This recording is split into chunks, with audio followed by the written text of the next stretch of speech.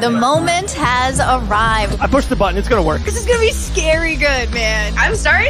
We're killing it. It's Maddie Levine with my good friend Dave Van Auken. Welcome to the Fight Banana Show. The ruthless one, Elle Dawson. Hey, guys. Our girl, Jillian the Savage Robertson. What's up? How you guys doing? Welcome to the Fight Banana Show.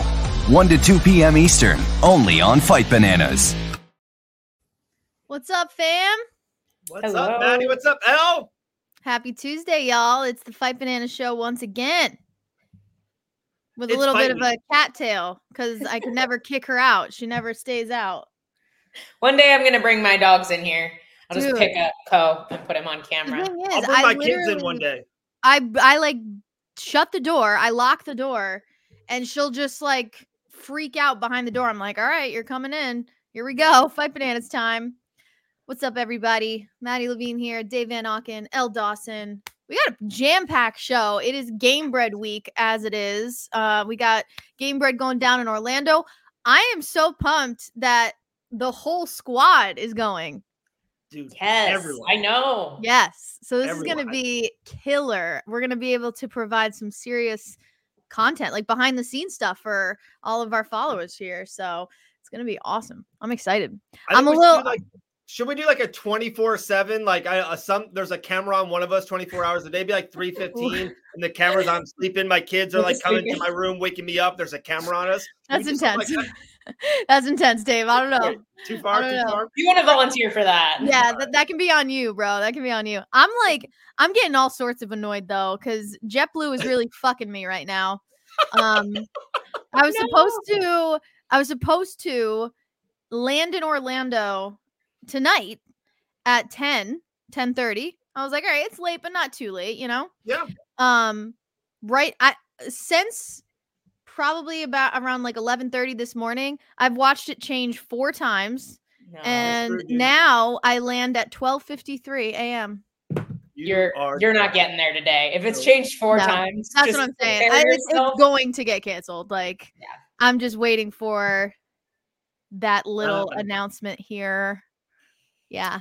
So and then the week gets so busy. Wednesday afternoons, like a open workout / media kind of a day. That should be fun with Jorge, Dos Santos, Belcher, Sherman, and Nicholson. I would assume more. Thursday is kind of like my day that I stress out the most. I don't know why. I just do. It's like the press conference dates. I'm hosting the press conference Thursday afternoon.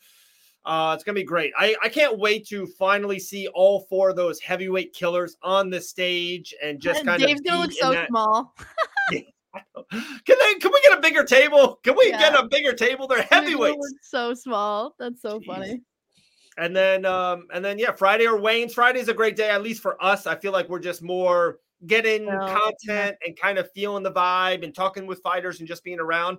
And then Saturday's fight day. I can't wait. I have already, some of the people from Game Bread's already reached out to me and kind of talked about stuff we're doing. And Elle, I kind of said some stuff we're going to do with the fighters and the pre-show. It's going to be awesome. I cannot wait Saturday night for the Kia Center Orlando. That's my home court. It's where I go. It's going to be nuts. It's going to be bananas. It's going to be sick. Shout out to Tisser. Thank you, my friend. I will stay positive.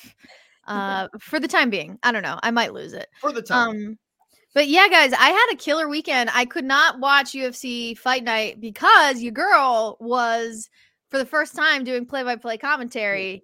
And I have a whole new profound respect for play-by-play analysts. You know, like I knew it was hard, but it's really more just about the amount of talking and storytelling and no bathroom breaks and that's the worst part. Like staying positive, you know, just like it was such a whirlwind. It was so much fun though. It was Calvin Cater's Combat Zone. And I've known him for a long time, right, Marley? And I've been wanting to work for his organization for a while, and it finally came to fruition. And it was supposed to be like, you know, me just doing reporting, and then all of a sudden I was doing the play-by-play, and I was like, let's fucking go. Like, so whole new profound respect for John Anik and anybody else, Brendan Fitzgerald, you know, all of them. They're just, wow. It takes a lot of mental strength. It's funny. And like Maddie, I'm going to triple down on that because, I try to count it. I actually reached out to someone else and blah, blah, blah, some other behind the scenes shit. But they asked me how many I've done. I was like, I think 10 or 11 now. I think it's in that range. And it's funny. The funny thing is, and I think you will 100% agree with me, as though these fighters are most of the time regional fighters in town, we don't know them like we do the UFC guys. Like, anyone like on a big UFC pay-per-view, like I feel like I can almost do play-by-play right away. Like we know Sugar Sean O'Malley. We know his story. We know he's main event against Chito Vera, which is a rematch. And then Sugar Sean was on Dana White Contender Series and his win against Peter Yan in Abu Dhabi. And it was a close matchup. And we know Chito Vera's rise. And he had so many split decisions. Like, because we follow the UFC and these are two of the biggest stars. We know these regional guys, let's be honest, like, maybe some of them are actually, there's kinship and friendship. There's a lot of them I don't know. Like, we just don't know them. There's a lot of stuff you got to get, like a lot of note taking. And like, luckily I sat in on a couple of like, they were getting like their prepackaged stuff ready. So like, luckily I was sitting in on a lot of those conversations. So like I was taking my own notes. Thank God, Dave, like I'm that kind of person that is always over prepared, like I wasn't prepared to be a commentator. And then here I was, but, it's all about grabbing the opportunity when it comes, right? So it came and it was freaking awesome. I literally felt hungover the next day. I was like, what just happened? Like, I was so hungover.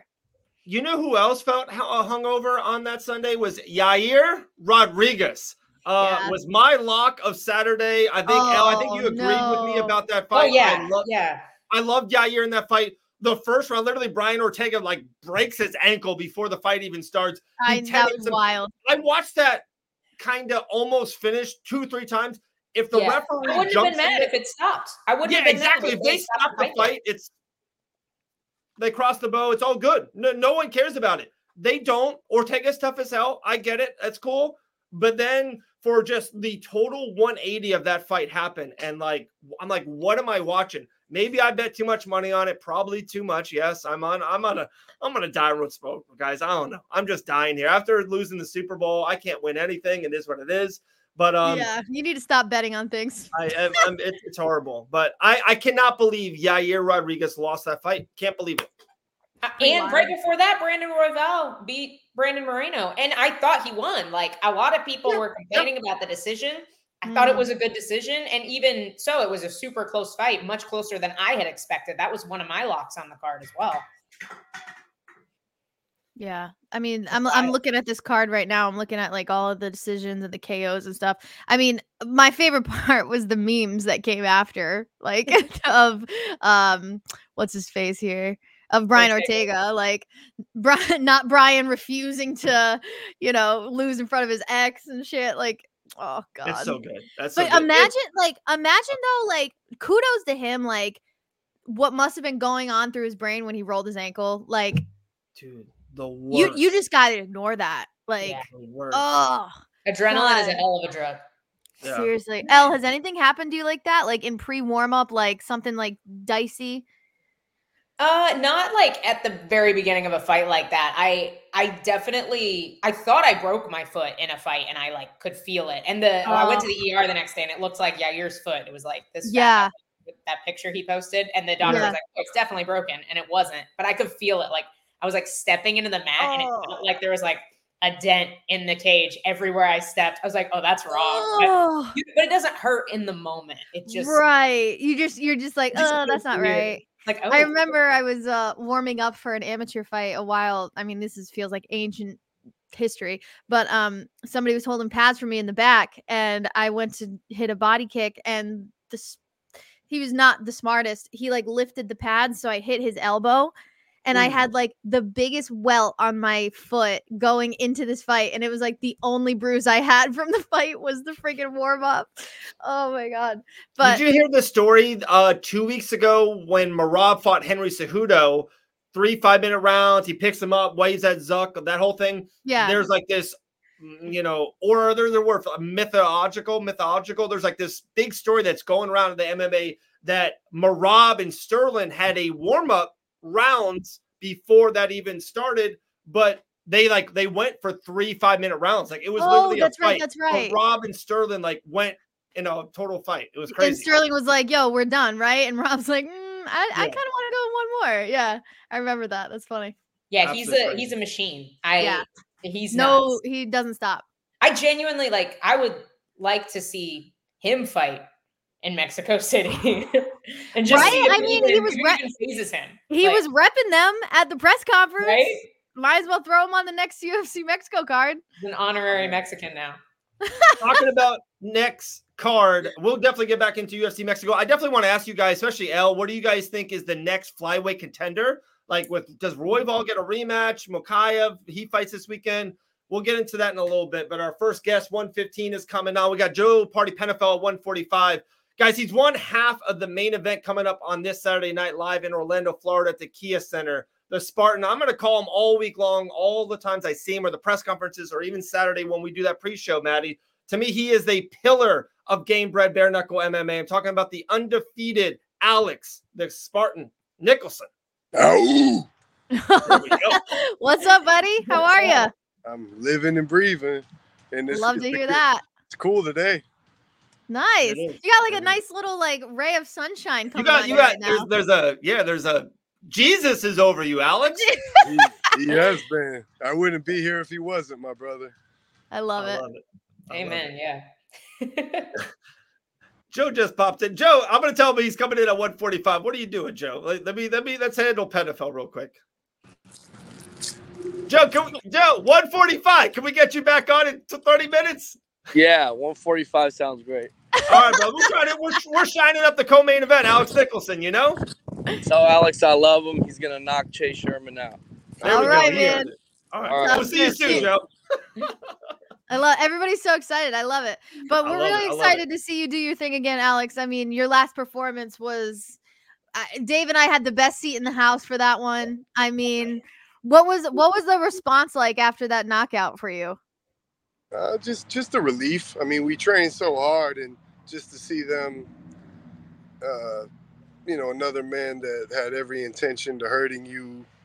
He was even trying to hurt me mentally, which is, it's okay. We in this game long enough. Somebody has to try to pry into your life and your personal things. So it felt really good to see him laying there unconscious. That's why I gave him a few extra ones. People say it's savage, but I buried one of my best friends who I started in this sport with almost a year ago, exactly now. So at the end of the day, I wish him the best. God bless him. But he tried to hurt me. He tried to take my health, tried to take my wealth. So I was very happy to see him laying there twitching on the floor. And to have that feeling of being the best at what you do and setting a game plan and following through with it and executing your game plan. I don't care what you do in life, even cleaning your damn house. I plan to clean my house that day. Before I lay my head down, I'm in a clean home. I got the job done, and that's a feeling of gratification on its own. But yeah. This is my life. This is the life I chose, and some people might see it savage, but every day on this earth is savage if you do think about it. It's savage every day. We could die. And I didn't that day. That's for damn sure. You didn't that day. Alex, man, how are you feeling? How is this? I know we're really early in the week. We appreciate your time, my man. I can't wait. I'll see you for the next probably 4 or 5 days into Saturday. How is it having Game Bred Bare Knuckle MMA live in Orlando, live at the Kia Center? I got so many lines. I can't wait to communicate what the Kia Center means to me, at least, as living here. What does this mean being like this is your backyard? This is you. This is Orlando. This is something we've been striving for a long time. How do you feel about being the co-headliner on this big card for Game Bred Bare Knuckle MMA? I think the organization knows and the city knows and the fans of this sport know that I am the main event of this show. And these old guys have been around and they deserve it because of the legacy of the things that they've done and they've achieved, but they're fighting for my belt. And I don't think that I'm being too egotistical saying that, but if I am, fuck it. It's my show, it's my world, it's my life. And it's the TD Waterhouse Center is what it used to be called. When I was a younger man, I was waiting out front of that to get hopefully Grant Hill or Tracy McGrady's autograph with my mom or my dad or my sister and her husband now, who was her boyfriend at the time, I used to wait out front of there and have a silver Sharpie and hope to get Tracy McGrady's autograph and dreams of being an NBA star. And life had other plans for me, and I became a professional fighter. And now I get to showcase my abilities in Orlando's arena, our Coliseum, so to speak. And to fight in front of my friends and my family, it's just a beautiful thing. It's fulfilling. I mean, I went to Moscow, Russia, and fought recently, Serbia, and I fought some big, dangerous, scary guys. And I'm fighting another big, dangerous, scary guy here in my city. And I don't ever want to get beat up in front of my mama, my girlfriend, my friends, and my family. So it's just a little bit extra motivation to know that if, God forbid, I did get my got my skull cracked a little bit and I was hurt, that my mom's going to be right there hoping I'm okay. And I don't want her to have to do that. So I'm going to have to hurt this motherfucker. And I've said it again and I'll say it before. I mean, God bless him. It's nothing personal, but it is very, very personal. And it sounds so crazy to say because he's trying to take my health and my money and can't let him do that, man. So here in Orlando, you know, you see the sun shining, man. God is good. You already said it. I do got these little... Yeah, check it out. It's like a little halo around your head right now. You look phenomenal. You look good. That's what I was going to say, man. Everything leading up into this has been going my way. I mean, I'm not letting anything stop me. So I think that mindset has also aligned me on this path to say nothing no matter what, whether it be, you know, a car accident, you know, that I got hit head on, I think 2.5, 3 weeks ago. I cracked the windshield with my skull, and oh my god, it was right around the corner from here. I cracked the windshield with my skull. Nobody was at fault. We crashed head on, but he waved me on. I mean, it's kind of a sensitive subject for me right now still, but anyway, everybody was okay.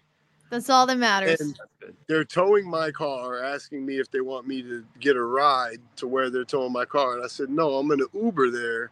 I have to finish my workout. And they're like, what the freak? What's wrong with this guy? His head's bleeding a little bit. He needs to go to the hospital.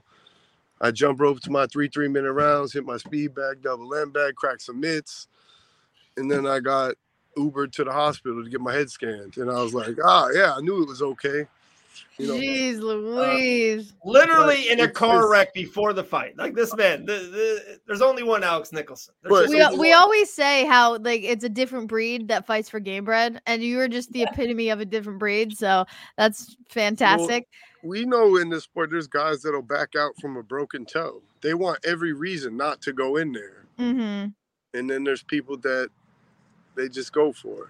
Right. Absolutely. We do have to backtrack though. You had said how the main event is fighting for your belt. Does that mean you want the winner? I mean, I'm not going to say I'm bitter, but we came to my city and I've done the most in the organization's history. As statistically speaking, I mean, come on, man. It's not that I want the winner. I already am the winner in my mind. And, you know, it is what it is. We're going to see what fate has in store for us all. But, I mean, me and Chase are young and in the prime of our lives in our career, not to take anything away from JDS or Allen. I like both of those guys. I would sit and talk with them about what they've done, and I have admiration for them. I do. And I don't want to sound crazy here or ungrateful or like I'm just tooting my own horn, but that's what we're here to do, right? So yeah, it's my time. And Chase mentioned it in his interview, and it looks so good the way that they did that, the lead up to the fight. Countdown to the crown. Yeah, there you go. The inside stuff or whatever. Right. Yeah, countdown to the crown was what they called it. But he said he's the best heavyweight in the world right now by knockout ratio. And he is. And we're young studs fighting, and we're going to go for it. And they're older guys. I mean, that last fight with JDS and with Allen and Roy, it was just boring. And I mean, as an athlete, one of the best in the world to do this. That's where I'm going with this. Is it's not thinking I'm one of the best; it's knowing that, and you can't ever be a world champion if you don't know that you're gonna be a world champion. So I know that I'm one of the best. Have a good one. And I'm ready to go prove that. It's not how good we are; it's how good we are that night. And I know this Saturday night, car crash, sickness, whatever's going on, I'm going to show up and I'm going to fucking win. And then I'm going to go and I'm going to beat one of those old guys, because that's what they are to me. They're legends, but they're old. You can't teach speed, man. You're getting slow, Rock. Bam, bam. You can't see, Rock. Well, I'm going to go in there and I'm going to fucking rock them. Oh, you got one for Alex? L? Oh, sorry. I thought you were talking to him. So you were talking about having some bad blood in your last fight. We spoke with Chase last week. Obviously, he had lots of nice things to say about you. Said you guys are friends. You've trained together before. Do you feel like with this being such a violent part of combat sports, no gloves, absolutely raw, bare knuckle, do you feel like it helps to have some of that animosity towards your opponent? Or do you feel like it's easy to turn that off in the moment? Cerebrally, for me, cognitively, it's easy to turn that off and go for it.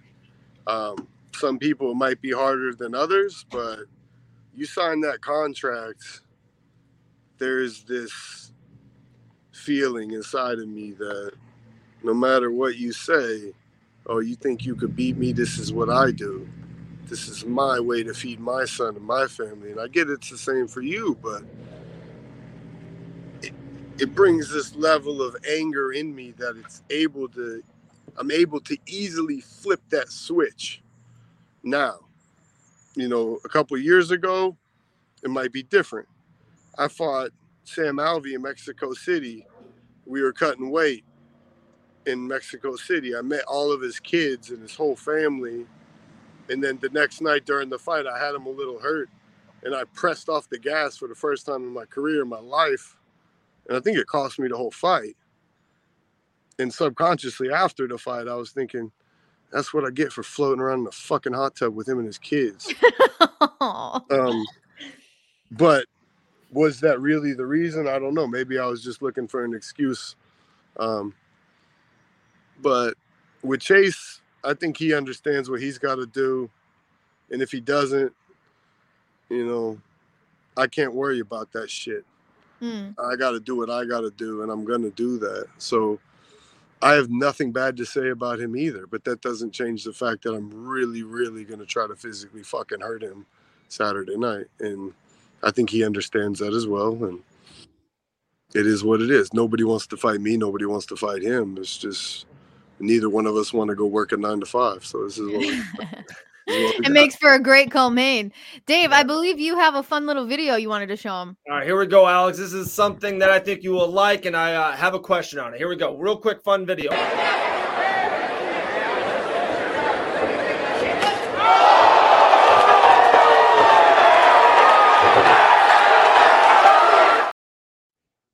Yikes! All right, Alex, those were gloves on, my man, and that was you 10 years ago. Even Alan talked about that story. He was like, that was a smaller Alex Nicholson. I can't even imagine what we're going to see Saturday Night Live at the Kia Center. You're such a bigger, a more dangerous athlete, and this is with no gloves on. So when I show you that video, what's your mindset when you see that video and it's a Saturday night? I mean, that's two different men. That was another lifetime ago. But I am a much different human being, mentally, physically, and spiritually. And I'm a much more dangerous one. I was 217 pounds in that video. He weighed in at 265. I remember at weigh-ins, ironically, I remember him saying, this is nothing personal, it's business. And that was one of the first times in my life that I took. Oh no. That was too good. I know. Alex, Alan is crying last week. His phone died. We had a great stuff. Oh, there he is. Sorry, somebody was trying to call me. No worries. You're a busy man this week, my man. The mindset and the mentality of that saying, we hear it all the time. This is nothing personal. It's business. That's the stupidest fucking saying on earth. Business is how we feed our family. What do you mean it's not personal? Especially in this aspect of it. I remember Chase saying that to me. It's not personal. It's business. And I remember repeating to my dad and Mike Perry and my friend Eric, who was in my corner, why would he think that? Why would he say that? It's personal and it's business. It's personal business. It's my health. And it put me on that. And that was a decade ago. But I was 217 pounds. He was 265. And everybody's like, oh, why are you doing this? And that honestly is the reason why I kept fighting at heavyweight right there. Is you see a 230, I'm 230 now. I'm not even that much bigger, but the muscle mass and the confidence is there. And the speed is still there, the athleticism. So, I mean, you showing me that video. It's like, what is he going to do? He knows what happened to him. He's going to go out there and do his best.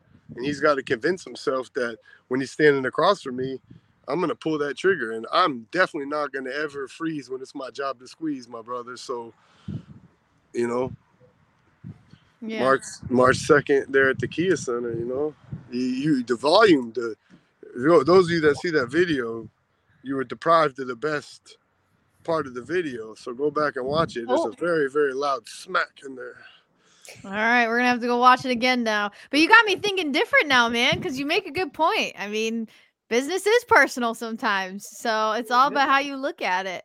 But we want to thank you for joining us today, Alex. You got this week is yours, man. Like, this is exciting. We're gonna see you in less than 24 hours. So this is what it's all about, man. Taking the time to talk about what we're about to do. Hell yeah. Do you have anything you want to say to maybe some of your teammates or your friends or your family before Saturday night? Just God bless everyone, man. I'm happy we're all still here to enjoy the show of life. And if you guys can make it to mine, I appreciate the support. I appreciate the love. But God is good, and every day to follow is as well. So God bless us all, and let's keep enjoying this life. I love it. Can't wait, Alex. I can't wait, my man. I'll see you tomorrow afternoon. And I'll see you all week long. Press conference. We got weigh-ins, and then the show. It's going to be absolutely bananas, man. The Kia Center in Orlando, Alex. It's crazy. Thank you for your time, guys. I really appreciate your time. See you soon. All right, brother. Appreciate it. We'll talk soon. Alex. Peace. All right. Alex the Spartan Nicholson. Man, I can't wait. You can always count on him to be an interesting character. I want to know how the transition from NBA future to all of a sudden MMA. Well, it's so fun. He's a really, really good basketball player, really great athlete. And he just, that career. I feel like one day somebody looked at him wrong and he was like, oh, I'm doing MMA. Yeah. That man was always a fighter in heart. Always a fighter. I have to know. Like, I'm going to have to ask him that this week. Save it for this week, man. We're going to have plenty of time to ask him questions. Dude, we're all going to be in Orlando, Florida, covering, to me, it's so funny, guys. I don't know if you saw it. I'm really sorry. I apologize to whatever media site posted it, but I guess they had an interview with Jorge, and he posted it 4 or 5 days ago. And he's like, guys, I'm not talking bad about any other organization. Of course, the UFC is the UFC. They're the hood ornament of combat sports. No doubt about it. But he goes, any other organization, anything that's on Fight Pass, or he mentioned, of course, PFL and then /Bellator, he goes, our numbers and what we do and for how long we've only been around, he's like, we are absolutely, he goes, he thinks he's the Game Bread Bare Knuckle is the second biggest promotion in the MMA space. He's like, per numbers and per volume and per show, he's like, go to Bellator 5 or 6. Like, he's like, no one was watching it. No one was there. How many big arenas they've been out, ticket sales, YouTube views. It's just growing at such an incredible rate. Like, the trajectory of it is incredible. People can't get enough of it. They're marketing it so well too. I think they're doing a lot of the things that PFL and Bellator have done incorrectly. I think Game Bread is just nailing. Yeah. And like, they have somebody like Brendan Schaub joining, he's such a big name in the MMA space, and to just like continue to get all these names. Marley, I swear to fucking God, And a little bit of the secret sauce. I've said this multiple times. He probably hates how goodly I talk about him. Is Dean Toole? Dean Toole is the secret sauce. The matchmaking ability from Dean and the fights. It makes sense. It all sets up. Guys, how obvious is it? The winner of the co will be fighting the winner of the main in 3 or 5 months. Like sometimes Elle and I talk about it at nausea. Like Bellator and PFL. Yeah, like their fights don't make sense. Like nothing makes sense there.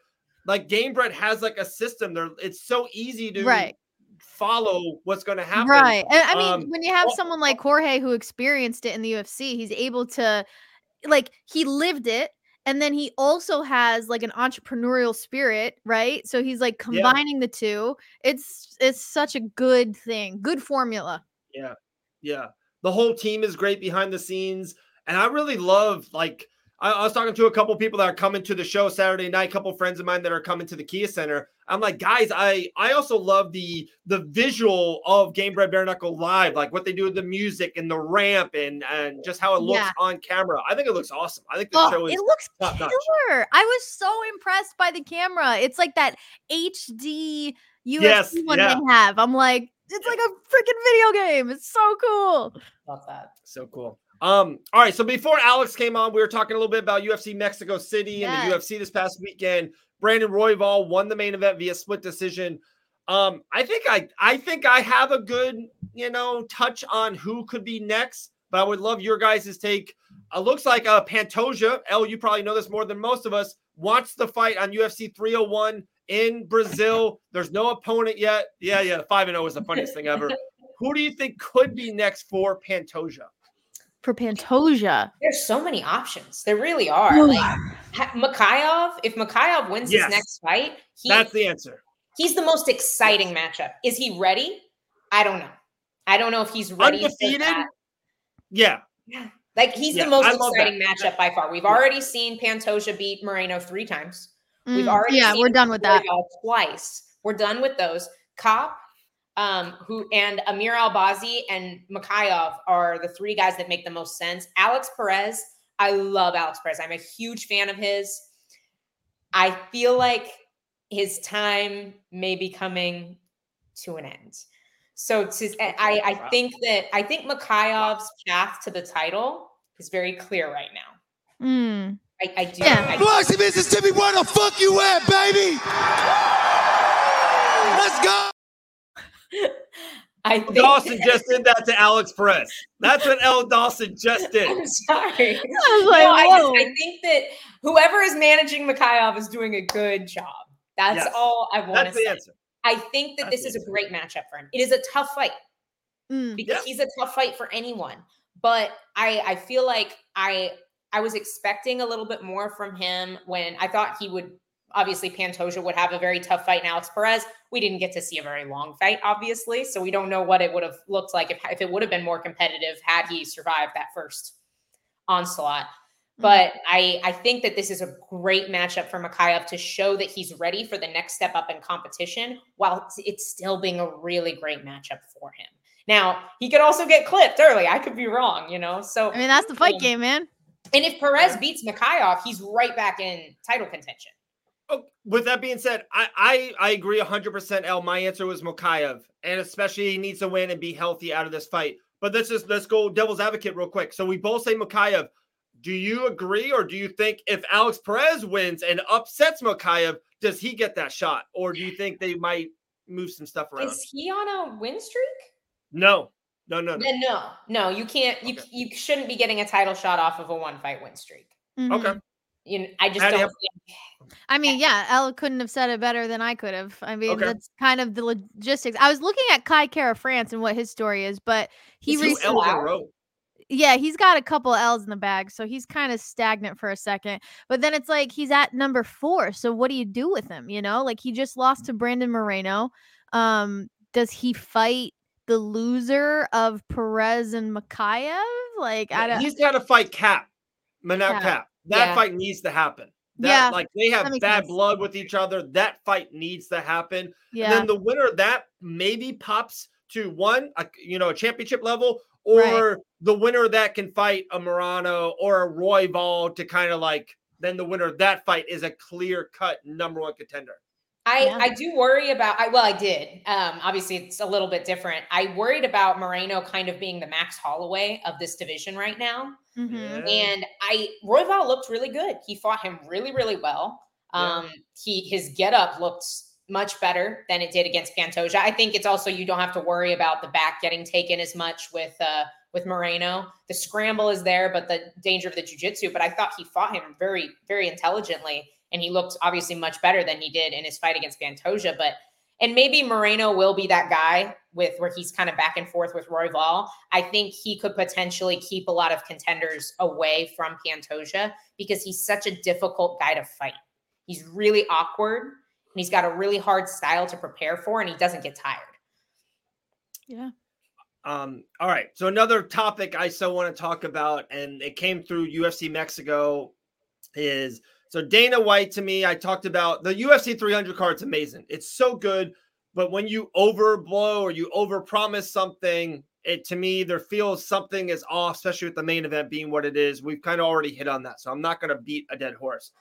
But what Dana White, all these interviews he did this past week, especially in Mexico and about UFC Mexico City, was all about the Sphere and UFC 306. Finally announced Mexican Independence Day 306, and he's like, guys, like we all look up to Dana. We all be like, dude, he's the man. He's the catalyst of what we love so much. And Dana White Contender Series literally has a show named about him. He has so much. I don't think he understands how. Maybe he does understand how much. He knows he's the captain. He knows. His word is like means a lot to so many people.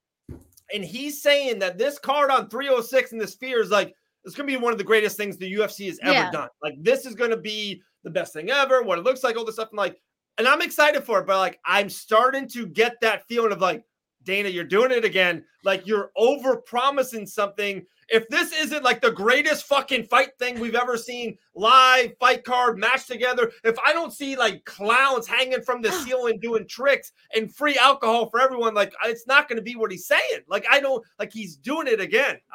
Well, I think to his point, well, first of all, like you said, let's not, what's the phrase? Kick a horse while it's down or whatever it is. He kind of shot himself in the foot. I pulled a Dave. I don't know what I'm saying. But he shot himself in the foot with UFC 300 by acting like it was going to be the craziest thing in the world. We get that. But I think with the Sphere, that probably took forever to book and probably took forever to plan. And it's like, how did you not plan for that to be UFC 300? In the Sphere? Like, are you fucking kidding me? Like, that's something where people would have been like, holy shit, like, that's UFC 300. It's at the Sphere. 100%. Give it that level of incredible, like, incredibleness, Great point.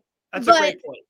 When it comes to the card itself, it's almost like, it's probably going to be a great card, but the entertainment aspect of it is going to be a grand slam, no matter who is on the card. It needs to be. Well, because of the Sphere itself. Like, have you seen the videos coming out of the Sphere? Yeah. Like, the incredible, like I can't find the visual. The visual is like, it's iconic. And the highlight reels on the walls.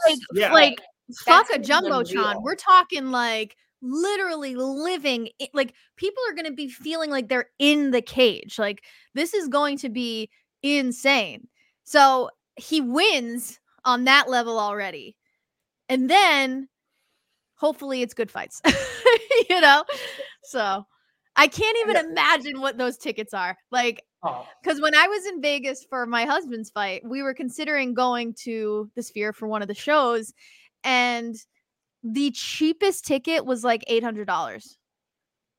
It was like, what? It was crazy. I bet you can see from anywhere. So they're like, oh, we can charge. Like, there are no nosebleeds. There are no bad seats. Like, so they're all. And I actually heard it's like NASCAR. You want to actually sit higher up. You want to sit in the back. So when you sit in the front and close, like, you're almost too close to it. But with the cage being there, like, you're going to want to be like on the floor by the cage. But then it's going to be a tad awkward. So I don't. All I'm saying is, I just feel like, let this thing put this thing on the back burner a little bit. We got 300. Let's handle. I heard 301's New Jersey. Someone told me I was wrong. I mean, 301's Brazil.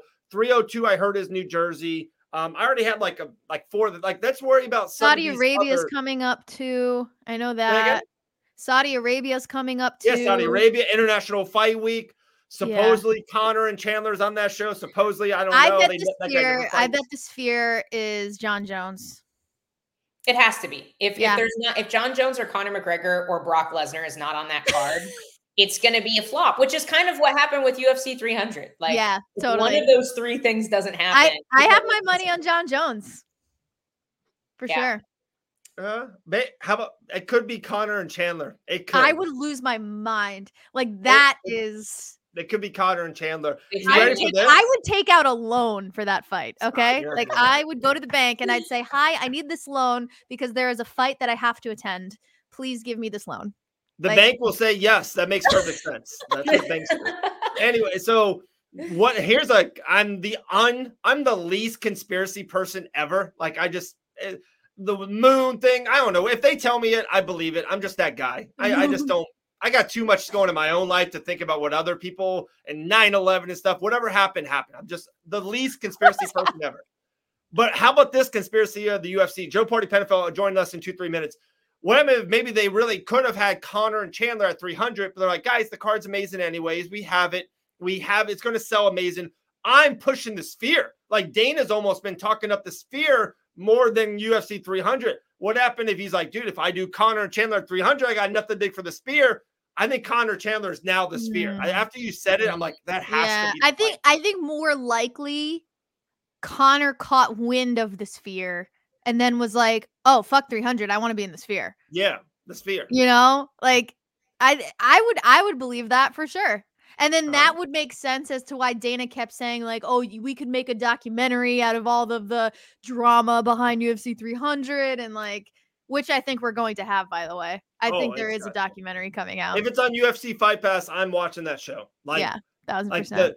Talking about that, did you hear Izzy's on every media MMA space and everyone's been posting it? It was supposed to be literally last week, Izzy and Duplessis. Like they said, Izzy, that's it, 300, deal done. And DDP turned it down. He's like, nope, not ready. My body's not good from the Strickland fight.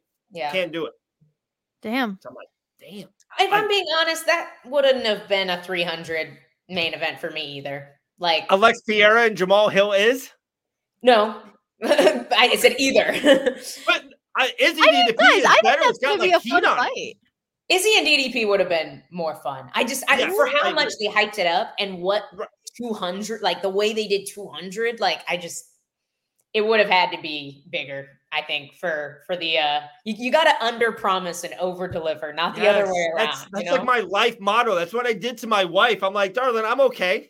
Come on, let's date a little bit. I'm all right. I'm decently good looking. I make decent money. My house is decent. Come on in, darling. And then I'm like, dude, I can do my hair better. I'm actually better good looking than decent. I got more money than decent. Then she loved me, and we've been married ever since.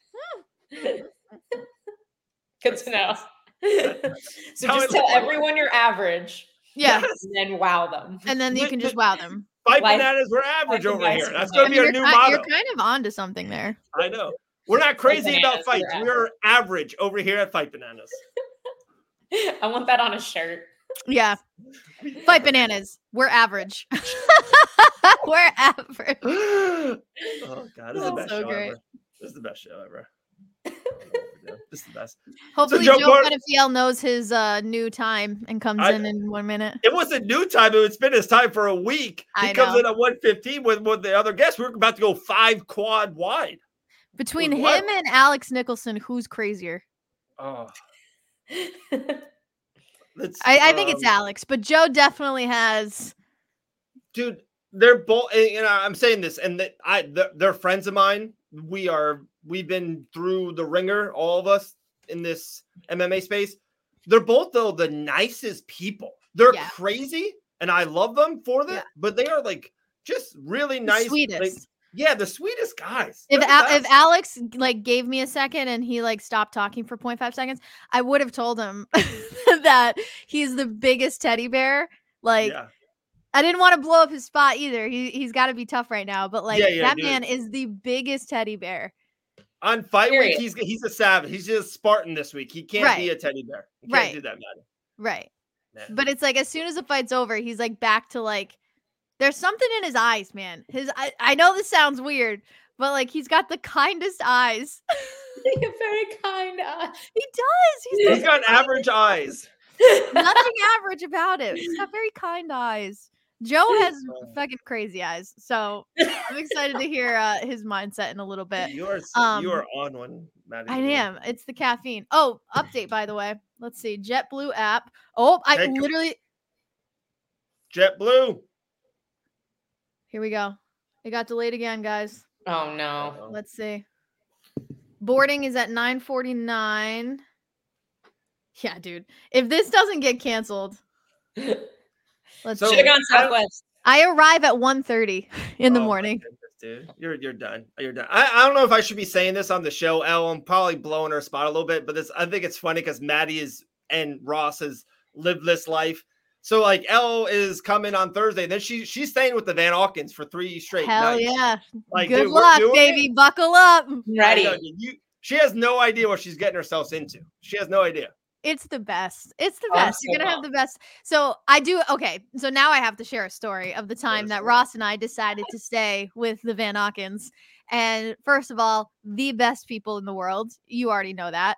And then their children are just like, I consider them my nieces and nephews now. Oh, yeah. I've already decided that. Oh, my God. And so I forget what day it was, but I was like, I have to sneak away and take a nap. Like, I'm so exhausted. I'm going to sneak away, go lay down. So I go to like my little corner that they set up for me, and I'm laying down. And you know when you just know that someone's staring at you? I open my eyes, and one of the twins is staring at me. Taylor. Yep. And she goes, "What are you doing?" No, it was Emmy. Was it Emmy? Because she loved Ross. She loves Ross. And she goes, "What are you doing?" And I was like, "I'm napping." And I was like, "Is that okay?" And she's like, "Can I hang out with you?" And I was like, asleep? It's like, yeah. And it just didn't happen. So I hope you don't mind not sleeping. No, it'll be fine. I'm super excited. Yeah, that's the Van Auken house way. It's like people don't understand. Like people like afterwards are like, "You live like this every day." I'm like, yes. Like it hasn't stopped. And I have a 12-year-old son. It's been 12 years. This is just haven't slept in 12 years. God bless you. I don't sleep or go to the bathroom by myself. It's been 12 years. Oh yeah, I got walked in on in the bathroom too. So make sure you lock the door, Elle. Yeah. All right, so now Jillian's here. She's like, what are they talking about on Fight Bananas? Joe Penefeld was supposed to be here. Our times are all wild. Well, let's see how it goes. He'll come eventually. When the Savage is on, you put the Savage on. That's rule number. It's the Savage hour anyway. Priority. Yeah, priorities. What's up? What's up? All I know is I know exactly what you guys are talking about with this one. Yes. Oh my God. Okay. Can't have a second alone. I feel left out. I need to bring my 67-pound dog in here. Yes. Absolutely. He's left out too. I love it. Listen, the party's ready to go. How sure you did this? The party's ready to go. I will bow out so I can take care of my freaking cat. All right. As of right now, guys, I land in Orlando at 1:30 in the morning. So fingers crossed it doesn't get canceled. If you can, Maddie, we'll see. Maybe try to pop in and give us an update on the time later. All right. I'll let you know, guys. I'll talk to you later. All right, Maddie, you're the best. Bye. All right. G, what's up? I want to talk about UFC Mexico, of course, with Prado being there and your coach and everything. But Joe Party Penefeld came through. I definitely want to give him 5-10 minutes. We got Game Bread Bare Knuckles Saturday night, Orlando, Florida. Look at, he's wearing the New York Yankee cap. Much love to the party. Joe Penefeld, what's up, Joe? I'm doing good, man. I'm in line at the local Starbucks here. I got to get a little bit of a little espresso into the system, nice and relaxed. It's the weight cut way and drive through at Starbucks. I love it. Yeah, man. We're not doing too much of a crazy weight cut. Even if it was, we're still just relaxed, chilling. Woke up a little late this morning. Went to the store. Picked up some new T-shirts, just got myself like a couple little things, and then I said, fuck it, I got the wrong time, called you guys a little early, and now I'm here at Starbucks. Yeah. Joe, have you guys ever trained with each other at Fusion before? I think we might have gotten around to sparring together once or twice. Yeah, maybe once or twice. Yeah, not too many times. I always miss her when she's in town, but I'm always around, and I see her. She's killing it. So much respect and a lot of love and admiration coming from me to see that you're doing your thing over there in the UFC and really pushing towards superstardom. Oh yeah, you too. You know, it's like you live up to that nickname, the Party. Like every single fight of yours is an absolute just firefight, fun to watch. I love tuning into all your fights. Thank you so much. I appreciate that. It's really kind of you. So these are my notes. These are my professional notes for Joe Party Penafel. The top one is must-see TV. Like, I agree with you, G. Like, you know, cool. It's awesome. I get paid to be at the shows, but if I wasn't, I wouldn't miss a Joe Party Penafel fight. Like, he's just the walk, the weigh-in, the fight itself afterwards, everything this man does. Like, I'm telling you, and Joe, let's start there, man. How cool is it that do you feel the love? I talk to Dean off air more than I do on air. He absolutely loves you, respects you, like wants you on every show that you can be a part of. How cool is it to like have a home? You've been in so many different organizations, so many different genres for a decade doing your thing. Like it feels like you got a home here at Game Bare Knuckle MMA. You know what I do? They treat me very well. I get paid very nice and handsome. And at the end of the day, I like to work with people that know me best, and they're trying to promote me, and they're just doing a great job, man. They really take care of us fighters. Everything's always A1 with Jorge and Dean. The hotels are always the best ones. The venue's always the biggest. So it's always fun, man. It always makes it a big spectacle. And I'm just trying to add my flavor and my sauce to the whole event, basically. I want people at the edge of their seats. I know what I bring. I know I have a weird kind of like hands down style where people get creeped out because they think I'm going to get hit or I'm going to lose at any minute because I can get clipped at any second and get my lights taken out. But I push the pace. It's always blood. I don't know, man. Like I'm always there to give everything, give it my all, and give the crowd and the people what they paid for, which is fucking a badass fight with guys not giving a fuck and really going out there and trying their best.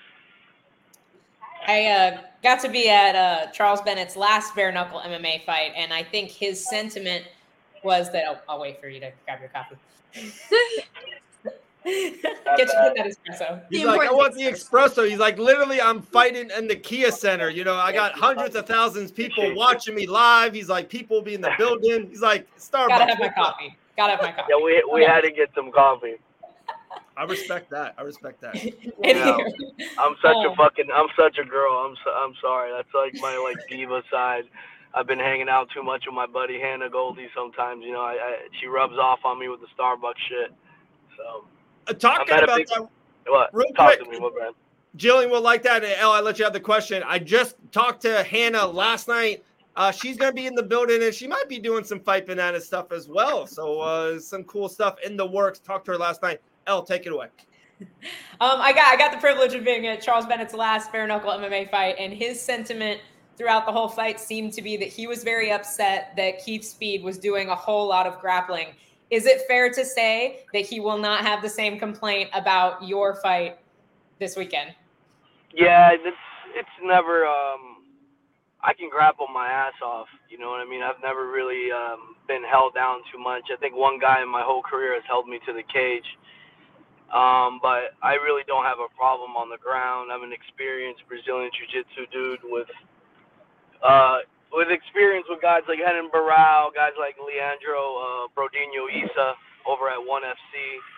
So it's like I don't give a fuck about going down there, but the biggest thing I want to do is give the people what they want, and they want a fucking badass fight, and that's what I'm going to provide. I'm going to throw my hands faster and harder than he's going to throw his. I think he's a great fighter, and I think he has a lot of ability and a lot of quality and some still left in the tank. but I just feel that I'm in my prime. I'm in the beginning of my of this campaign that I'm trying to do this 2024, and I'm super experienced and super relaxed, just like him.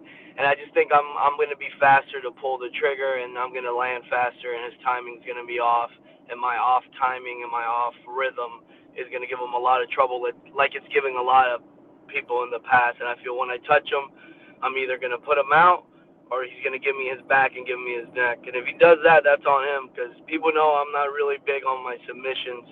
I don't have that many submissions on my record. What I do have is a lot of ass beatings, people that don't ever want to fight when they fight me. I push the pace, and I'm going to punch you.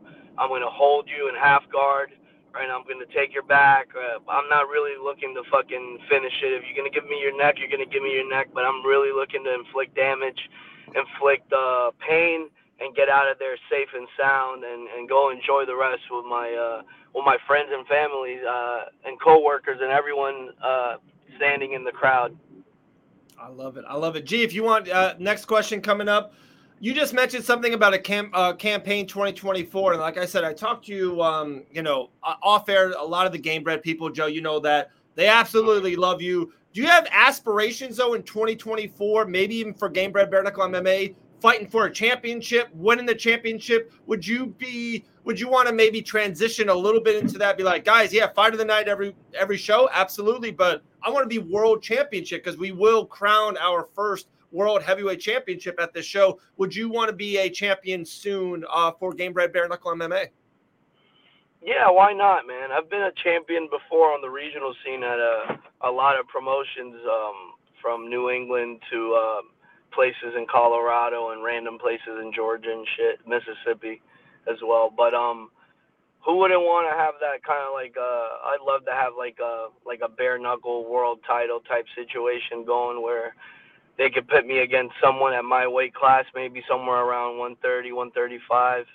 Right. And just put me against somebody that I think is, also very experienced and maybe on the move up too, maybe a younger guy, a guy that's supposed to beat me, and then I go out there, do a number on him, and fucking take a little bit of shine and take the belt. I'd love to do that, but I'm more focused on fucking causing damage and causing terror this year. I really want to make my my name ring louder than what it has been ringing. I think I've done a good job for a guy that's not been in the UFC or Bellator or anything. I think a lot of people know me and respect me, and I'm just here to do more than just be known and be respected. I feel like I have a little bit more to show, and the best way for me to show that is to go out there and fight, and to give out these type of performances that I want to give out. Yes, do I want to finish this guy? Yes. Do I want to get a fight of the night type performance? But I'm more worried about giving it like 100%, being tired as fuck at the end of the fight, and making sure I did as much as I could possibly, even if I don't finish the guy. But I really want to finish him, and I really want to cement my name as an Old Town Orlando fucking legend. I already am, you know what I mean? I go out to bars around here, and people buy me beer just because they knew me as the wrestling guy back in high school. So, it's fucking it's gonna be fun fighting Charles, and I just hope the best for him. I hope he had a great camp, and I can't wait to fucking throw down in the Old Town, baby. Let's go, G. So obviously Bare Knuckles has been your home now, but would you have any intentions of going back to MMA? No, for sure. I love MMA. It's actually, I love fighting in general, obviously. But I would not go back to MMA. I just haven't had the right fight offers or fight opportunities. Jorge and Dean have always, like I said, treated me so handsomely with the pay and how they treat their fighters. Like I've said before in the past, these guys have fucking buses from the hotel to the venue and back, so you don't have to worry about shit really at the end of the day. But yeah, if somebody, there's only like one or two guys in the whole like scheme of things, like regionally, that I hate, kinda, and hate's a strong word. It's not that I hate, I just want to compete against them. They talk a lot of shit, and I want to put them out. So I'm the type of guy, I love it when there's another guy there talking shit because it just makes my job easier. I don't have to create fake narrative in my fucking head, which happens a lot with me, which I have to create this like animosity between me and the person, but it's usually just in my head because I have to create it to really like want to go out there and hurt this guy and compete against him. But yeah, there's only one guy in New England. He calls himself some bullshit ass nickname that I'm not even gonna mention, but I'm gonna go up there eventually and handle that. But once I'm done with that, I think I don't want to fight any more guys regionally unless it's gonna be for game bread. Like I said, the loyalty is a big thing for me, and unless like he doesn't give a fuck, he'll let me fight anywhere. But unless someone comes with some a good offer or like a certain person or two, then that's the only thing that would steer me away from bare knuckle. Love that, man. Joe, we'll let you run here in a second. I got one more for you. I know it's fight week and busy as hell. You got the espresso. We get it, man. And we love talking to you. I'll see you all week long. I'm coming up to Orlando. I'll be there for the next 3-4 days. Last thing for you. I talked to Alex Nicholson about it. How meaningful is it? Because it is to me, and I'm not even fighting on it. Yeah, I'll be doing that later with you too, Joe. I'm not even fighting on it, but with me working the show at the Kia, like that's my dig, man. Like that's where I grew up. My kids go there. We watch basketball games there. We seen The Rock there. Like that's just my home court. Is it meaningful for you to fight in Orlando at the Kia Center now and really just burn that house down? You know what? Fuck, as an Orlando native, like who wouldn't have such pride into going in there and performing in front of like whoever the fuck shows up. I don't care if there's two ants in there, but just having the chance to perform live where the NBA plays at, where the Magic fucking, have done their thing at, man, it's amazing, dude. It's really like a sweet homecoming for a guy like me. And I'm pretty sure I'm going to be opening up the card. We have one of the most, I think, underrated cards fucking ever. Like, the events have been great, but this event has fucking some killers in it. From Guto Inocente, the Brazilian guy, the kickboxer, to Junior Dos Santos, Alan Belcher, Alex Nicholson, fucking Chase Sherman. Me and Charles are going to be starting off the fight. You Jenkins got and Tyler Hill. Yeah, you got some fucking fisticuffs coming ahead of you. All in Orlando, March 2nd. It's going down. Kia Center, downtown Orlando. Get your tickets at Ticketmaster.com. Don't be fucking late. Get to the show early. Get your fucking pictures. Get your popcorn and just get your seats ready because it's going to be a wild night. And I can't wait. And it's a big deal, like I said, performing over there where the NBA plays at, where the Magic play at. But more than anything, I'm just excited to be able to express myself and my martial arts to the biggest audience that I can at the moment, and it's going to be fucking amazing. I'm going to be there hands down, moving, jerking, dipping, slipping, throwing fucking bombs, and Charles is going to be trying to counter, and then I could already see me touching him, and then it's going to be over. And if it doesn't work out like that, fuck it. I'll figure it out on the fly. Dude, you're the best. Party, man. We're going to use that as a reel for sure, my man. That got me hyped up. Guys, check out Joe Party Penafel Saturday night live at the Kia Center fighting the Bennett Charles. My man, Joe, much love. We'll see you in Orlando all week. All right, brother? Love you guys. Love you, girls. Thank you so much. Appreciate y'all. Thanks, Joe. All right, brother. Later, my man. Bye. Joe Party Penafel. God, I love that guy. So, G, dude, you're an absolute stud. Coming on, Tad, early, but to jump into an interview like that, love it. But I have a little fun something for you. We're trying to up our game a little bit here at Fight Banana. So I got this video for you. I was going through my phone, and I don't know why I still had this video, but just I'm going to play it, and then you tell me what you think. You ready? All right. Due to an armbar, Julian the Savage Robertson.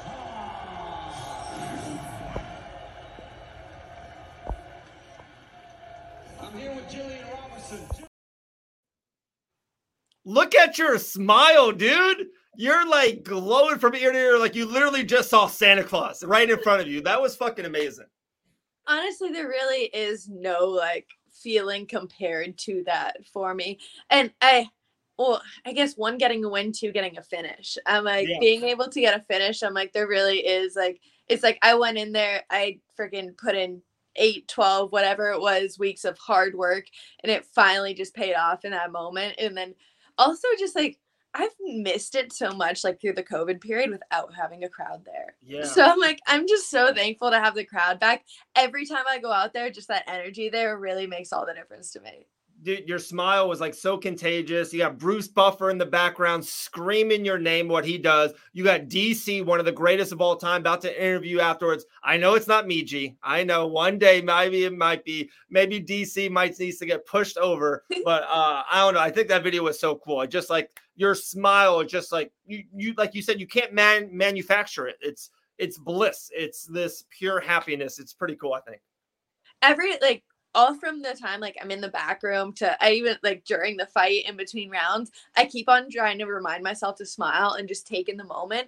Cause like Dean told me a long time ago, he's like, whenever your last fight comes, it's gonna come too quick. You know, like you're gonna retire, you're gonna have to retire, you're gonna be like, man, I wish I could have more fights. So every single moment I just try to take it in, remember that I love this more than anything. And really like time flies by in fight camps. Like it just like those 12 weeks go by and then you go through 2 fight camps, 3 fight camps a year, and then that year has gone by like that. So it's like you really just kind of have to pause and take in the moments and just try to smile about them.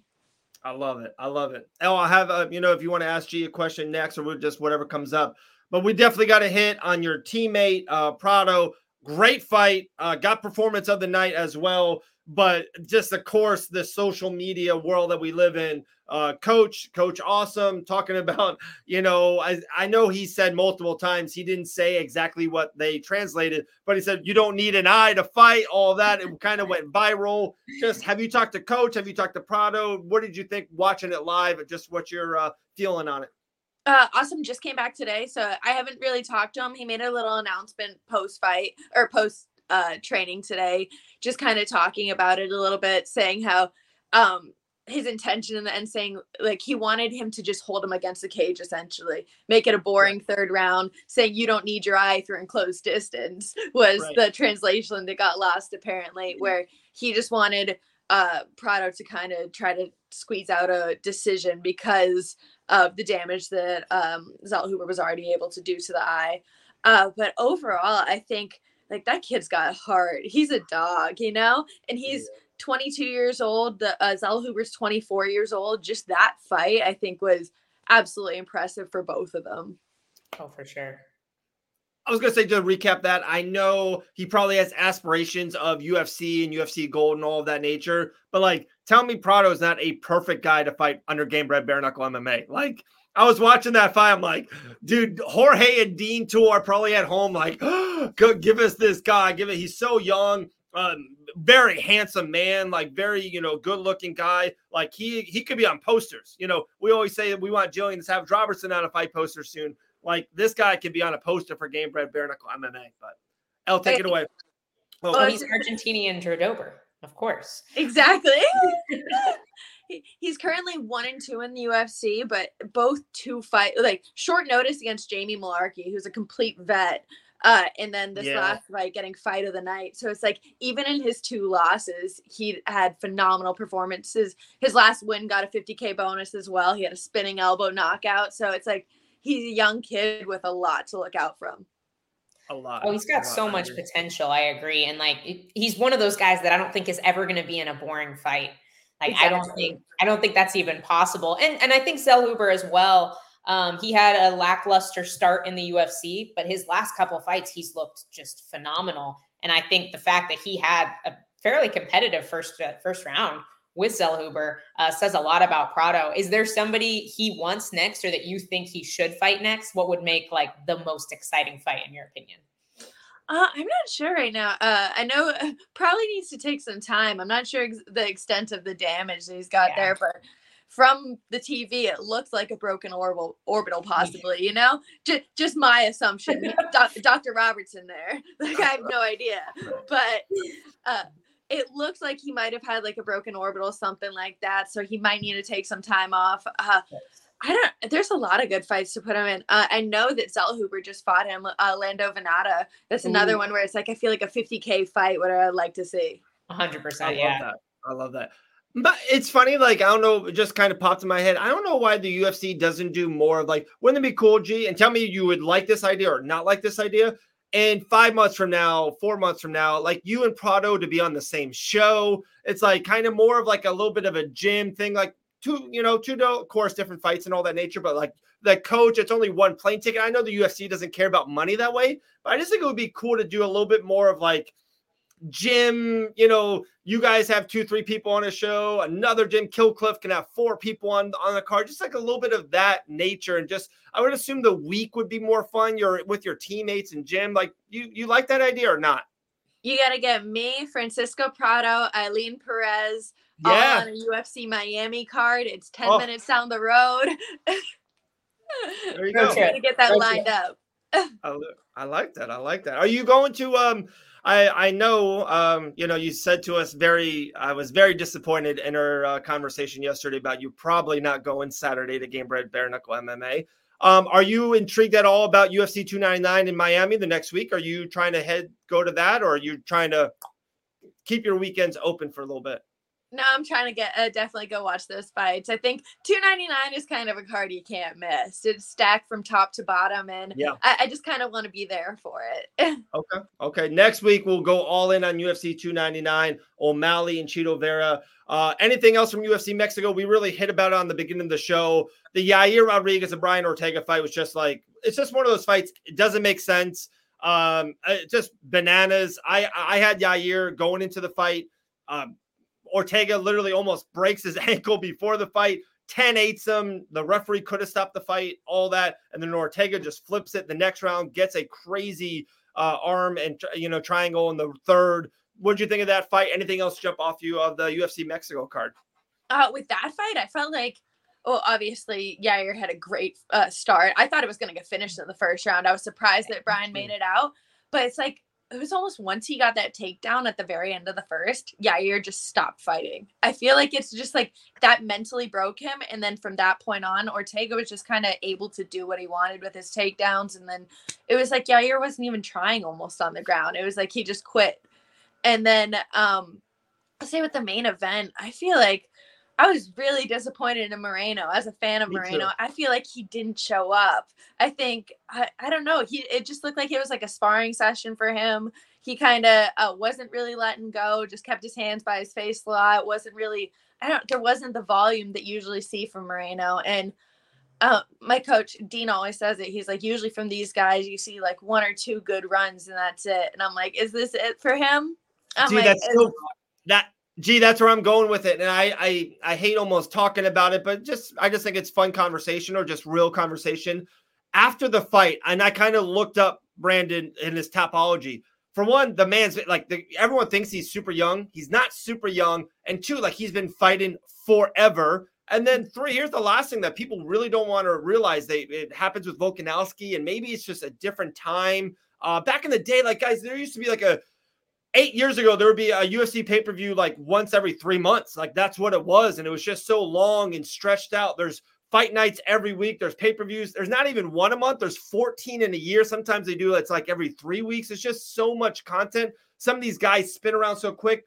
Dude, he's had 7 5-round like wars. Like those fights against Davison Figueiredo, who's a legitimate bantamweight, banging at him. Like I just kind of saw Brandon. I'm like, dude, like, and in the fight game, you lose just that much, just a tad. Like you're not the same guy. He just seems a tad slower, a tad less volume. I'm like, like, are we seeing the beginning of the end of Brandon Moreno? Especially in the 125-pound division. I feel like in like the heavyweights, you can be a little bit older, a little bit slower. Yeah. You see guys that are older do well in the heavyweight division, but at 125, it's like you lose that tiny bit of speed, and these guys are just so fast. You can't keep up, and it's just, I think that might be what we're seeing. What do you think, Elle, about Brandon? I don't know that he's done. I think I'd have to see him have less than stellar performance against somebody else. Like we have Pantoja, who's the best. I don't think Pantoja's losing to anybody anytime soon. And then we have Royval, who I think is a really difficult style to fight. I don't think flyweights aren't used to dealing with that much length typically. And I think he's just really hard to fight well.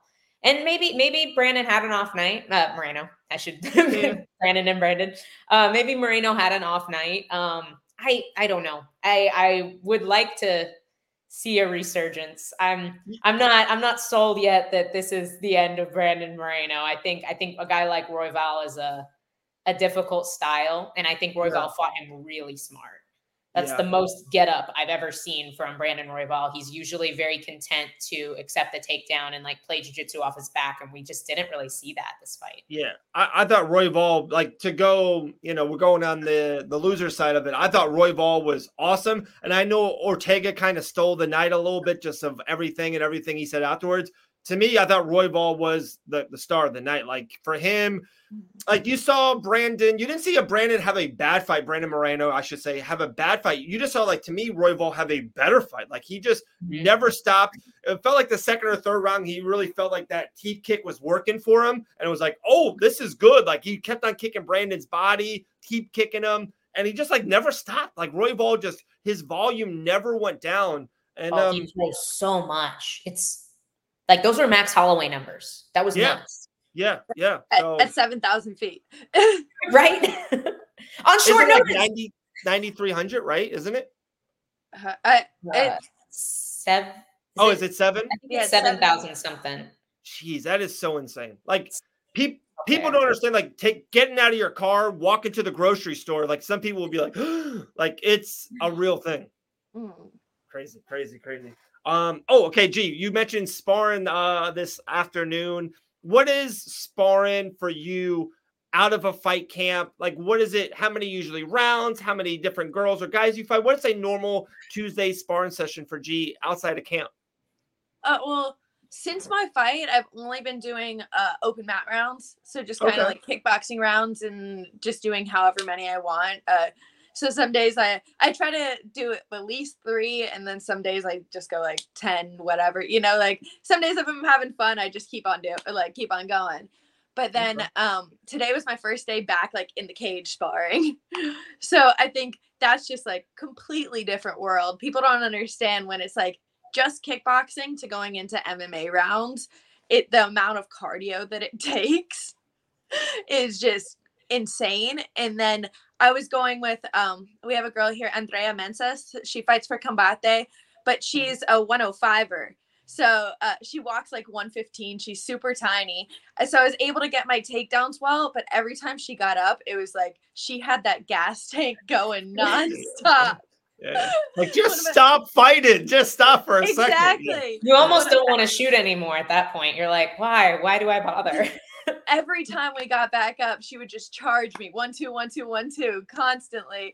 So I'm like, it was just that nonstop pressure today where I was just trying to get a deep breath in. But we only got 2 rounds in, kept it short, and then I'll probably keep it at that, just doing 2 rounds with maybe one of the 125-pound girls or one of the 125-pound guys or any of the girls until I do get a fight or something like that. Just keeping it a little bit lighter, and then we can start pushing it. And once we get into camp, we start pushing for like goals in our sparring rounds. So I'll look for 5 takedowns a round, or like push for like so many submissions around or whatever. We're going to start like setting goals for me. But right now it's just kind of going out there playing and kind of getting my cardio back on point and getting me so I'm not fat right now.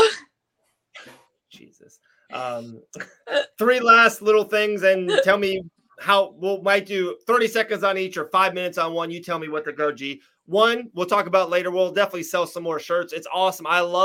There's nothing better when I see on social media people that are buying We Want the Smoke shirts and then tagging us. The person who won the contest 2 weeks ago DM'd me, said he loves the shirt. So we'll post that soon. Love that.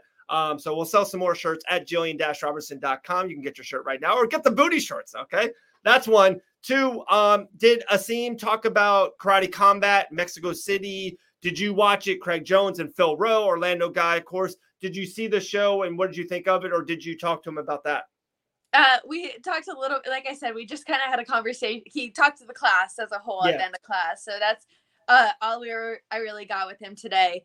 But I saw the spectacle that was Craig Jones versus Phil Rowe. getting walked out with both having like mariachi bands, wearing sombreros. It was quite the show. And then obviously Craig Jones' beautiful flying triangle off the pit wall. So just unique to see people use the Karate Combat pit in that way, because obviously in jiu-jitsu you don't have the like that kind of option. And then we had one of our teammates, Shazabe, also. He got Karate Combat's fastest knockout ever. There we go. Say that 3 times fast. Yeah, exactly.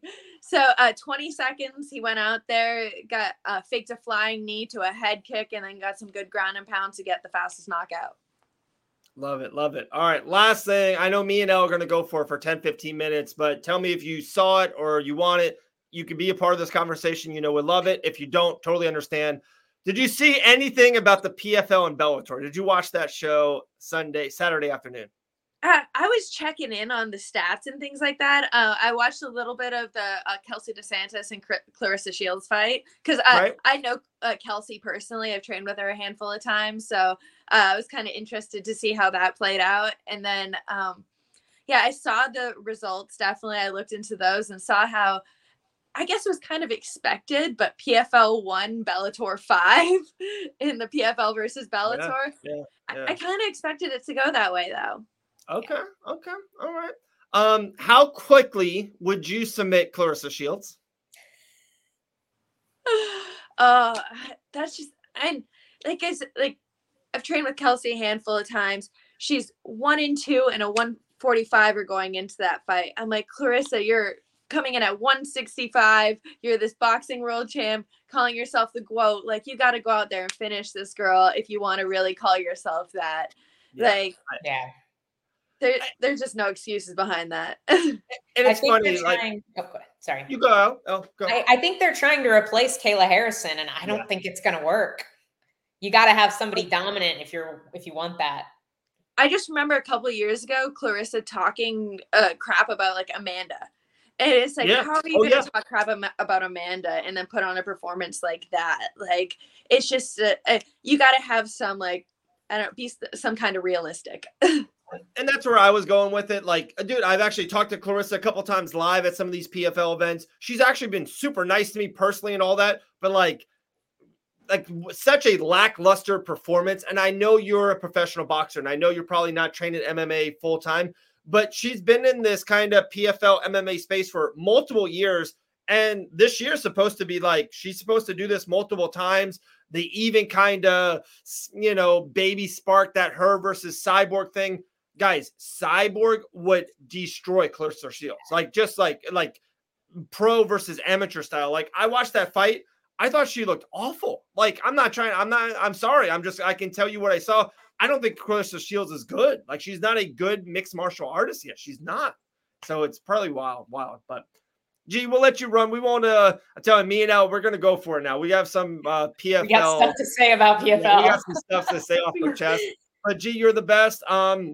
Next week, UFC 299 in Miami week. Big week.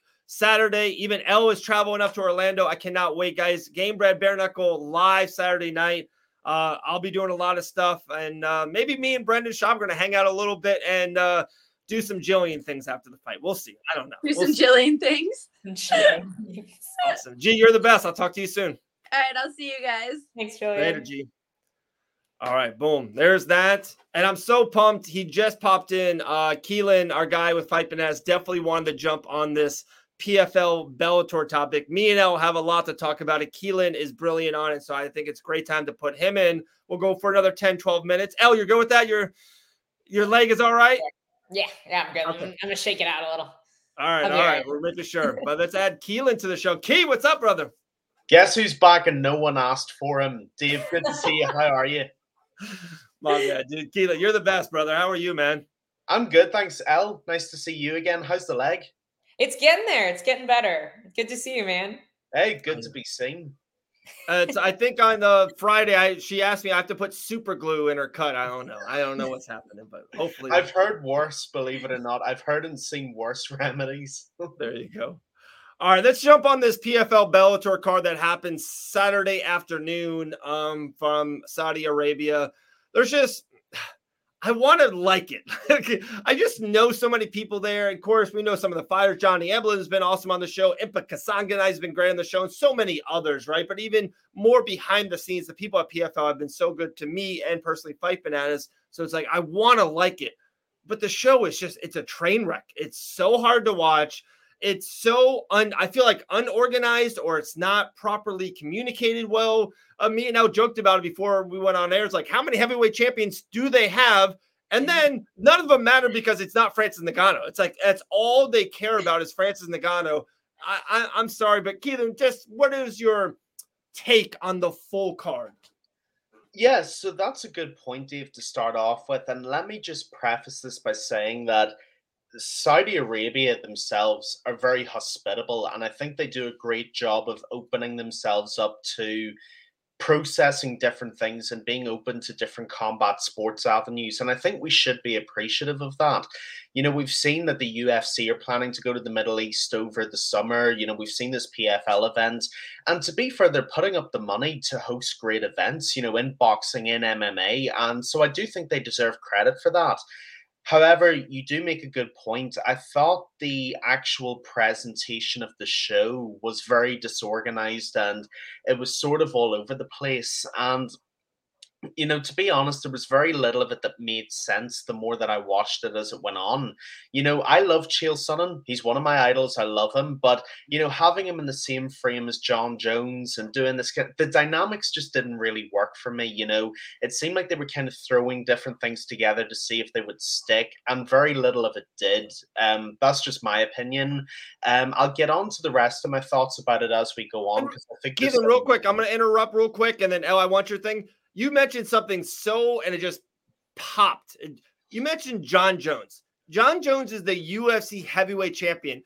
Can you guys imagine on your deathbed that on a UFC pay-per-view, they would have Johnny Eblin or they would have Renan Ferreira hold the PFL champ? Yeah, or Francis. Like, John Jones doesn't work for them. Why is he has a microphone. It's not even, I understand he's in the front row and they did the Francis thing. I get that. It's Mike Tyson. It's a really cool picture. Tyson, Francis Jones. I get that. Why are they giving John Jones a microphone? He doesn't work for them. Like, how crazy is that? It's nuts. Go ahead, Keelan. Sorry. No, you're absolutely right, Al. It is nuts. And I mean, it's a bit desperate in it. You know, it doesn't come across great, you know. It's a bit like, for those of you who are wrestling nerds like myself, it's a bit like WCW and WWE back in the 90s, you know. You had WCW getting all these guys and the WWE wouldn't acknowledge them because they wanted to present themselves as being a step above them. And, you know, having John Jones in your broadcast and talking about the UFC, it comes across a little bit cheap, you know, and yeah. I saw a lot of that online, Dave, so I'm glad you made that point. And having Jones as the centerpiece, it makes no sense. Or have Francis Ngannou there. Have him on the mic with Chael Sonnen. You know, why are you getting your rival organization's arguably biggest current star? Why are you getting him to be the centerpiece of your show when you're trying to be something different? It just, like I said, they tried to throw all these weird and wacky things together and it fell flat. I agree. It's crazy. They had a main event with two heavyweights in it that are the Bellator heavyweight champion and the PFL heavyweight champion. And then not even that, they didn't advertise or promote the champions, the fighters that are in the main event. All week long, all I heard was about Francis, and Francis is going to fight this guy. Francis is going to fight this guy. So now it's Francis. And then I watched the show. It's not even about Francis. It's about John Jones and about Mike Tyson. It's like, what are we doing? Do they know who Renan Ferreira is? Like, dude, if I go to the store and ask any addict of MMA, like, who's Renan Ferreira? No one would be able to know. But if you go, in Target and you go, guys, who's Conor McGregor? Who's John Jones? You go to Spain or you go to Madrid and you ask him who's Ilia Topuria, everyone knows who that guy is. He is a budding superstar. It's like, promote the guys who fight for you. Like, PFL, I just want to get in the room and be like, promote the fighters. Like, Johnny Eblin should have been on every show, every fight poster, everything they could have done. So many more. Like, dude, I thought AJ McKee looked awesome. Push AJ McKee. Let's go. Stop promoting non-fighters that fight. Like, they promote Jake Paul. Promote AJ McKee. They devalued all the heavyweights that actually competed that night because they had 2 heavyweight belts. So what does that mean? Who's the champ? Because there's 2 of them somehow. They both got belts, and have Henin and Bader fight for the title, and Nemkov fights somebody else, and it's just okay, Bellator won that one. Like, why are we having 2 heavyweight championship fights on the same night? So first of all, it devalues all 4 of those guys by having 2 belts, and then like you said, they basically were like, oh, and whoever wins gets to fight Francis, who has never fought for your organization. Not once, and is already booked for a fight that's not really part of your organization. So it's such a bizarre scenario, and I agree. Like, they're just not, like, they should be pumping Henin out there everywhere. He could be a superstar, and I feel like they're like, oh, Francis is our guy for that. It's like, but you didn't make him a superstar. The UFC did. And then you just snagged him and pulled him over. And the Keelan's like, yes. Yeah, that's all they do. What was Francis Ngannou? We're already stars in another organization. Right. Prove that you're better by pumping your own guys up. Right. Francis Ngannou 4 or 5 years ago was Renan Ferreira. Like, that's who he was. Like, he's not super popular. He wasn't outspoken. He was just this murderer as a heavyweight, knocking people out in the first round. These guys are the same. And I bet you they don't cost nearly the same if the PFL just promotes Renan. And guys, let's be honest. If they fight, it would be better, I think, for the PFL if Renan knocks out Francis. Like, and then, like, I almost feel like the PFL could, like, I know it would be horrible to do it. Be like, man, maybe these UFC guys aren't the baddest in the world anymore. Maybe we had the most talented guys after all. Like, they could say these one-liners and, like, make some people think, like, dude, I guess Renan is the baddest man on the planet. Bellator did the same thing by squandering Mousasi. Yes. Like, Bellator did a horrid job of promoting Gegard Mousasi, promoting anything at all, but especially Mousasi, because he left the UFC doing well. He was one of the only guys that went from the UFC to Bellator, killing it, and then continued to kill it. And they should have been just blowing him out of the water. And I never knew when he was fighting. You know, both of you guys have made an amazing point, and this is the point I was going to make about the card. The lack of homegrown talent the PFL displayed in that card was unbelievable. And let's not forget, this Saudi card, the whole thing was meant to be like a showing out party for the PFL. And it's like, you know, we're the PFL, we've arrived, and there's also Bellator there. We bought them, they're along for the ride. Let's not forget, Bellator whooped their ass with their champions in this card. And I'll tell you the funniest thing, because I'm subscribed on my email to the PFL's press releases and stuff, you know, I'm sure we all are. And I opened it the morning after, expecting it to be like, you know, Bellator show out, they do great. And there's this suspension of disbelief. And even though they lose 5-1, it says, Ferreira knocks out Bader. And that's the headline, and that's the dominating story, instead of the fact that you lost and got embarrassed 5-1 by an organization a lot of people think is inferior, wrongly, might I add. You know, guys like Jason Jackson, how good was he against Ray Cooper? So you know, good. like you said, Jason Jackson is so good. And I think as well, in terms of the fundamentals of the organization, what the other night showed is that the PFL have got so far to go before they're even in the same stratosphere as the UFC, because they can't even beat Bellator's champions. They would get smoked by the UFC's champions, and that's not a debate anymore. Yeah, it's not. I agree. And that's why I thought they never should have done this in the first place, unless they were ready to merge both rosters together, which they should do right now, because they've already devalued most of their champs and most of their tournament winners. The only one that we didn't get to see was Magomed fighting against Jackson. I'm having a brain fart. Yeah, against Jackson, which I think would have been a much better fight than Ray Cooper versus Jackson. And we didn't even get to see that. And I think that they should go ahead and merge the rosters. Like, they should cut their losses. PFL should not be separate from Bellator. And they should have one giant roster, do more events, and pull the best guys and pump them up. Like, they should be promoting the Johnny Eblins and the Jacksons and the Magas. Like, those guys could be superstars, but they just choose to promote their Jake Pauls and Francis and Clarissa Shields. We were talking about that. Clarissa Shields is never going to replace Kayla Harrison, no matter how hard the NFL tries. Yeah. It is never going to replace Kayla Harrison. Like, guys, how crazy is it that the UFC 300, I know people even make fun of it, but it's an awesome main event if it was 301, and just because people were so hyped about it. But the UFC 300 main event is Alex Pereira, who's been in the organization for 3 years, and then Jamal Hill, a guy who fought on Dana White Contender Series, and then won some fights, and then lost, and then won some fight night main events, and then fought for a main event in the championship, headliner, won that fight, and kept going. Like, these are just, and I know Pereira comes from glory. I totally get that. But, like, to me, like, Pereira is a UFC star now. Like, they created a star to Alex Pereira, and even all the memes and everything that he does. Like, how quickly did they make the biggest UFC probably ever? It's Alex Pereira and Jamal Hill. Like, two, like, guys, like, tell me, who's Leon Edwards 4 or 5 years ago? He's a really good fighter. Like, Jason Jackson's really good, but now Leon is a star. Like, Leon can headline any show. He headlined the last card last year against Colby Covington. Like,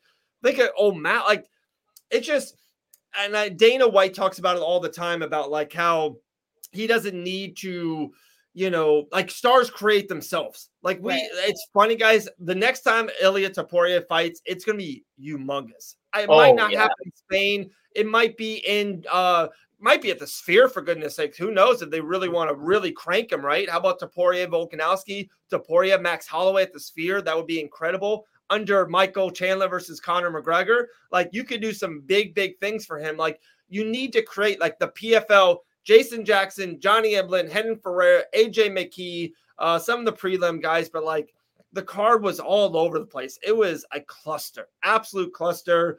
The prelims had no ties. The UFC 300 prelims are like ex-champions and people, Bo Nickel, guys that are on the rise that they're trying to create another star. Those prelims, like, we don't care about. They had no constraint to us. And they weren't even Bellator versus PFL. Some of them were Bellator versus Bellator. Yeah. Like, the best ones were Bellator versus Bellator guys. I mean, it's just an absolute mess. It really is. And the thing that frustrates me the most about it from the outside, and Dave and Elle, I'm sure you're the same, they actually have the potential to do something really good with this. They have the firepower and they've got the people there if they merge the roster. But they've made such a cack-handed job of doing it that it's almost negligent what they did. Because like you said, the biggest person that was used to promote this was Francis Ngannou. He's there to promote his fight with Joshua, which I think is this week. You know, that's what he's there for. He's not even there to promote the PF.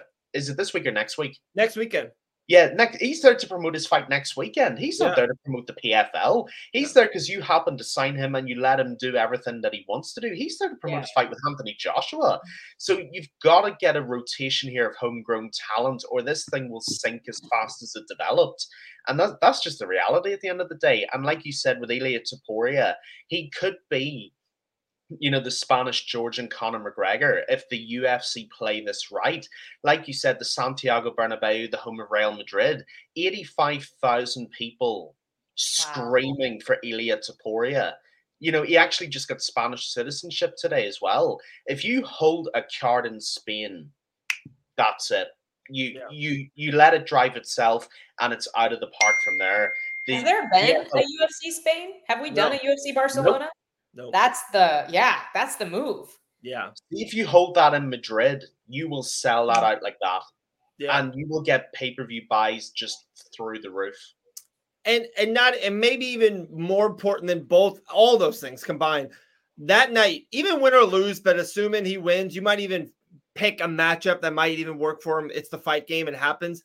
Ilia Topuria will become one of the biggest stars in the sport. Like, guys, Conor McGregor, look at his lineage in the UFC. It was his third fight, I believe. Third fight, he fought in Ireland. He was the main event against a fighter who, like, literally lost in bare knuckle. Like, like, not a good guy. It was a picked opponent for having Conor win. He knocks him out. And then after that, the Conor McGregor, like what we know of him, took off. Like, he never looked back. And that's what they could do to Ilia. So, crazy times. Keelan, anything else, man? Any hot topics? And then after that, we probably got to run, my man.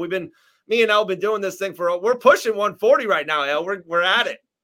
But one Yeah, last thing from you. I suppose the other thing that I had was, because I know how much you guys have covered, the only other thing I was going to say was Joshua and Ngannou. You know, I'm a boxing nerd as well. And did you see that promotion video, by the way? That was outstanding. Incredible. It's like the UFC 300 or the Jose and Connor one that we were talking about, but it's like Keelan's like over 2 minutes long. Yeah. It's incredible. Wow. Yeah, why isn't the PFL doing that? They have all this Saudi money. Let's go. You have Francis. You literally can make a video. Same thing. Yeah, exactly. And you know the How nuts would it be if he won? If Francis won? Oh. Also, he would never fight in PFL if he won. Dave brought that up. Like, he's literally, if he wins this fight, if he sparks Anthony Joshua in the first round, his next fight is against Tyson Fury, and he's making $50 million. He never puts MMA gloves on again. That's the least. If Francis Ngannou beats Anthony Joshua and then goes on to become a world champion, it's the greatest combat sports story ever. And there's nothing that's second to that.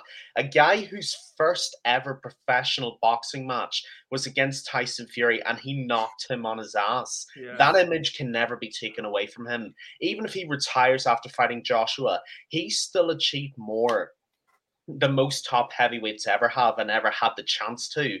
That's a legacy. You know, The only thing the PFL should have done was they should have made him fight in the PFL first before letting him box, a bit like Chris Cyborg with Bellator. Because now you can't get him back. He's getting boxing money. You can't get him back.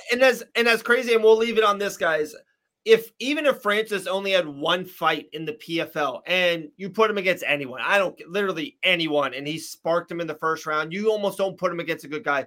All these boxing would say, hey, PFL star, Francis Ngannou, PFL fighter. They could have shown that knockout of him in the smart cage knocking out someone. But any fight highlights for Francis Ngannou is in the UFC. Like anytime he's like, to a lot of like casual people, a lot of people think Francis is still in the UFC because he's never fought for the PFL. Yeah, and even in the promotion for the Tyson Fury fight, I didn't hear a single reporter say, you know, current PFL star Francis Ngannou. It was former UFC heavyweight champion and now boxer Francis Ngannou. Right. You know, if the PFL have messed this up, I don't know where they come back from, because that would be one of the biggest fumbles they could have made. Francis Ngannou has leveraged his life brilliantly in the last few years. He has done such a good job. I know. Tell you what, I'm impressed. And shout out Dewey Cooper as well as boxing coach, because that man is underappreciated. What a job he has done. Dude, you know who else is impressed? Biloxi, Mississippi, where the fuck you at, baby? Let's go. Somebody gonna steal your mic this weekend? I don't. I've been working out nonstop. No one's stealing the mic this week. No one's stealing that. Duct tape it. Guys, Saturday night, Game Bred Bare Knuckle MMA live in Orlando, Florida. I cannot wait. I'm literally doing stuff all week long in Orlando for the show. L is driving up on Thursday. We will have the Fight Bananas family all together. Keelan, man, more often, definitely more often, post shows, pre-shows. Come on this show. We love having you on. And maybe next week we'll do like less guests and really like have a full long breakdown of UFC 299 in Miami, Florida. So let's definitely get on that. Oh yeah, man. And listen, I need to start coming over for events as well. You know, we got to make this a thing. The whole Fight Bananas crew showing out at the events. Look at this. People are talking about it. It needs to come across the pond. The people are smoking. We need a banana reunion. I'll show up. I'll be like Brian Griffin and Family Guy in the banana outfit. It'll be average. Don't worry, Dave. We'll keep it. You guys are. That's our new slogan. You missed that. Fight Bananas. Alex the Spartan Nicholson, Joe Party Penafel, Chorus, our girl Maddie Levine, Jillian the Savage Robertson, Elle Dawson, Keelan McNamara, right? McNamara. I will never mess that up again. Guys, I'm Dave Van Auken, Fight Banana Show. There's no Ben and Bananas tomorrow night. We're doing a lot of traveling. We're doing a lot of stuff for Game Bred, so no Ben and Bananas Wednesday night. But we'll be here next Tuesday, and you will see we have so much content this week for Game Bred Bare Knuckle MMA. We'll see everyone later on this week. Appreciate it. We'll see you guys next week.